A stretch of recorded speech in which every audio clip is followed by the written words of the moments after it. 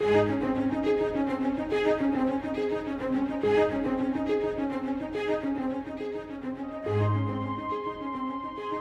was one man who Jesus himself said was the greatest man born of woman. As we study through the life of John the Baptist, we will discover why God used him in such a powerful way. Join us now for today's study.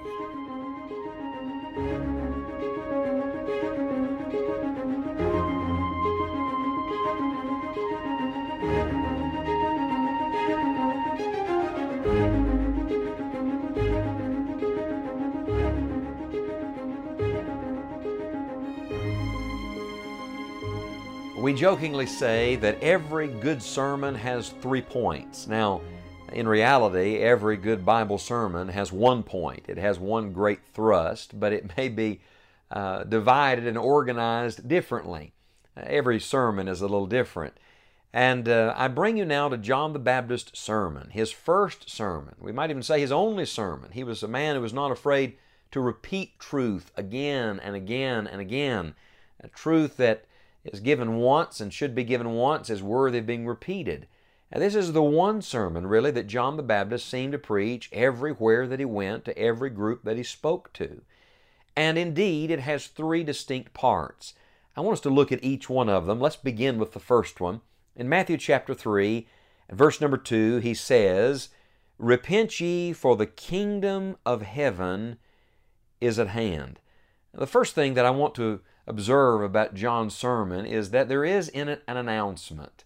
Remember, he's a herald. That's what every preacher is, announcing the good news. And he comes with good news. What is the good news? The kingdom of heaven is at hand. Now I want you to take a trip with me. We got to go around the world and we got to go back in time 2,000 years. But I want you to sit in the wilderness with the group of people who are listening to John preach.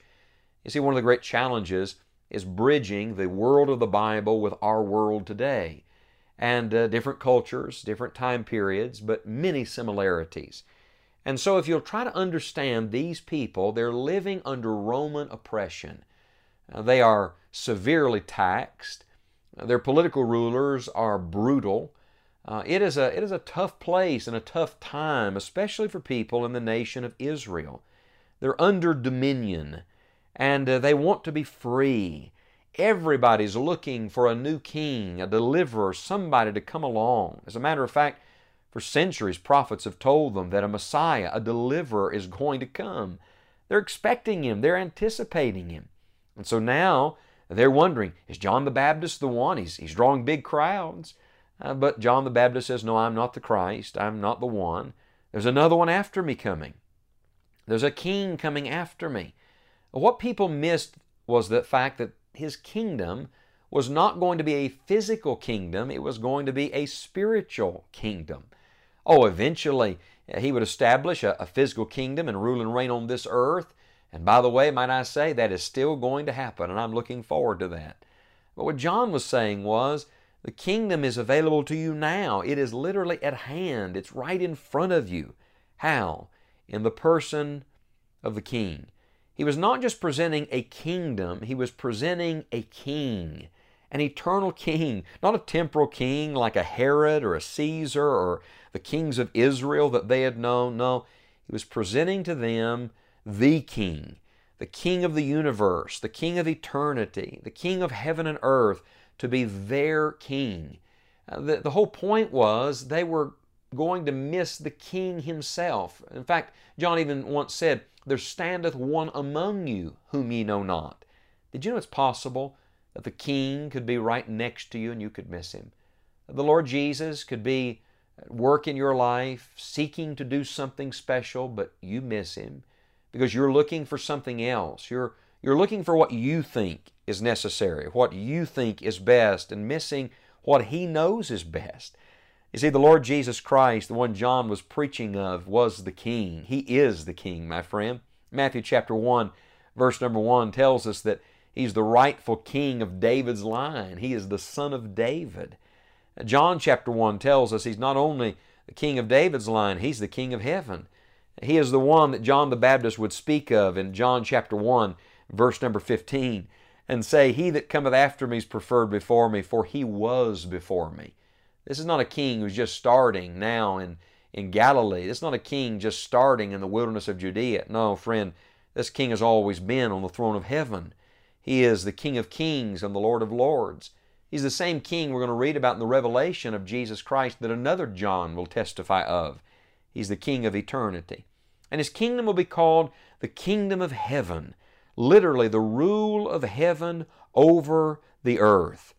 John the Baptist's message was primarily related to His first coming, and our message is related to His second coming, but the principle is the same. There is a king. He is coming, and He has a kingdom. Would you like to be a part of His kingdom? John's ministry, by and large, if I had to describe it in one way, was a ministry of preparation. He was preparing the way, paving the way for the coming of Messiah. Could I ask you, what do you think our message is today? Our message today is that the King of heaven and earth, the King of eternity, is coming again. Jesus is coming again. And what are we trying to do? We're trying to get people ready to see Jesus. May I ask you, are you ready to see Jesus? If the King came today, and when He comes the next time, He's not coming in poverty, He's coming in all of His glory. He's not coming simply as a little baby. He's coming as a king. He's coming in the clouds. Are you ready to see the King? What about those around you? Does your family know the King? Your co-workers today, your friends, do they know the King? Have you introduced them to the King recently? The first sermon ever preached was an announcement that the kingdom of heaven was at hand in the person of the King, whose name was Jesus Christ. My son recently has been trying to teach me to play chess. Now, some of you are chess players. I am not a chess player. I'm a checkers player. And I had to learn very quickly that there's a big difference between playing checkers and playing chess. As a matter of fact, when you play checkers, you're moving in all different directions. But in chess, there are specific directions that you have to move. One of the strange things about chess for me is that every piece is different. And when I first started playing, I was getting killed. I was getting destroyed in the first few moves because I was trying to protect all of my pieces. And I had to learn something. I had to learn that there was only one piece that really mattered. And the one piece that really mattered was the King. Everything else was subservient to that. Everything else was there to protect the King. Everything else was there making its moves around the board for one purpose, and that was that the King could continue to reign. You know, the great danger in life is that you start thinking that all the pieces are of equal importance. You start looking at others and looking at the component parts of your life and thinking it's all about moving them all around and keeping them where they ought to be. And you lose sight of this truth, and the truth is that only the King really matters. In the end, every piece, every part of life, every person in your life is subservient to one, and that one is the Lord Jesus Christ. You see, the first sermon was really not at all about the one who delivered it. It was about the one He was speaking of. And the same thing is true today. It's not about a pastor. It's not about an evangelist. It's not about someone you like to listen to. It's about knowing Jesus. And it's not about serving some man. It's not about getting your way. Rather, it is about the Lord Jesus Christ ruling and reigning in your heart and life. Oh, the kingdom of heaven is at hand. Soon Christ will rule and reign on this earth. Soon we shall all be under His eternal rule. But God has designed it so that He is to begin His reign in us now.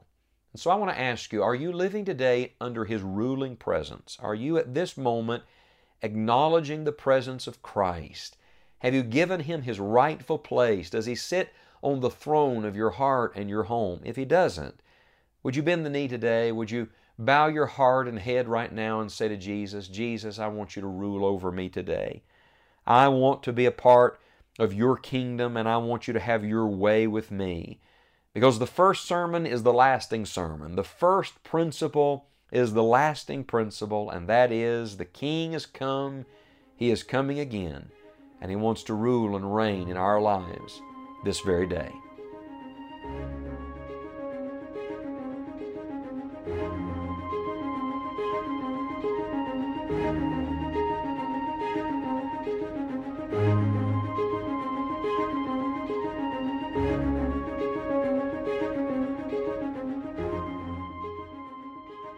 Thank you for joining us for today's study. On our website, scottpauley.org, you'll find a link through which you can invest in the gospel. Would you consider giving a gift to help us extend God's Word to others? You'll also find many other encouraging resources. Until we are together again, may God help you enjoy the journey.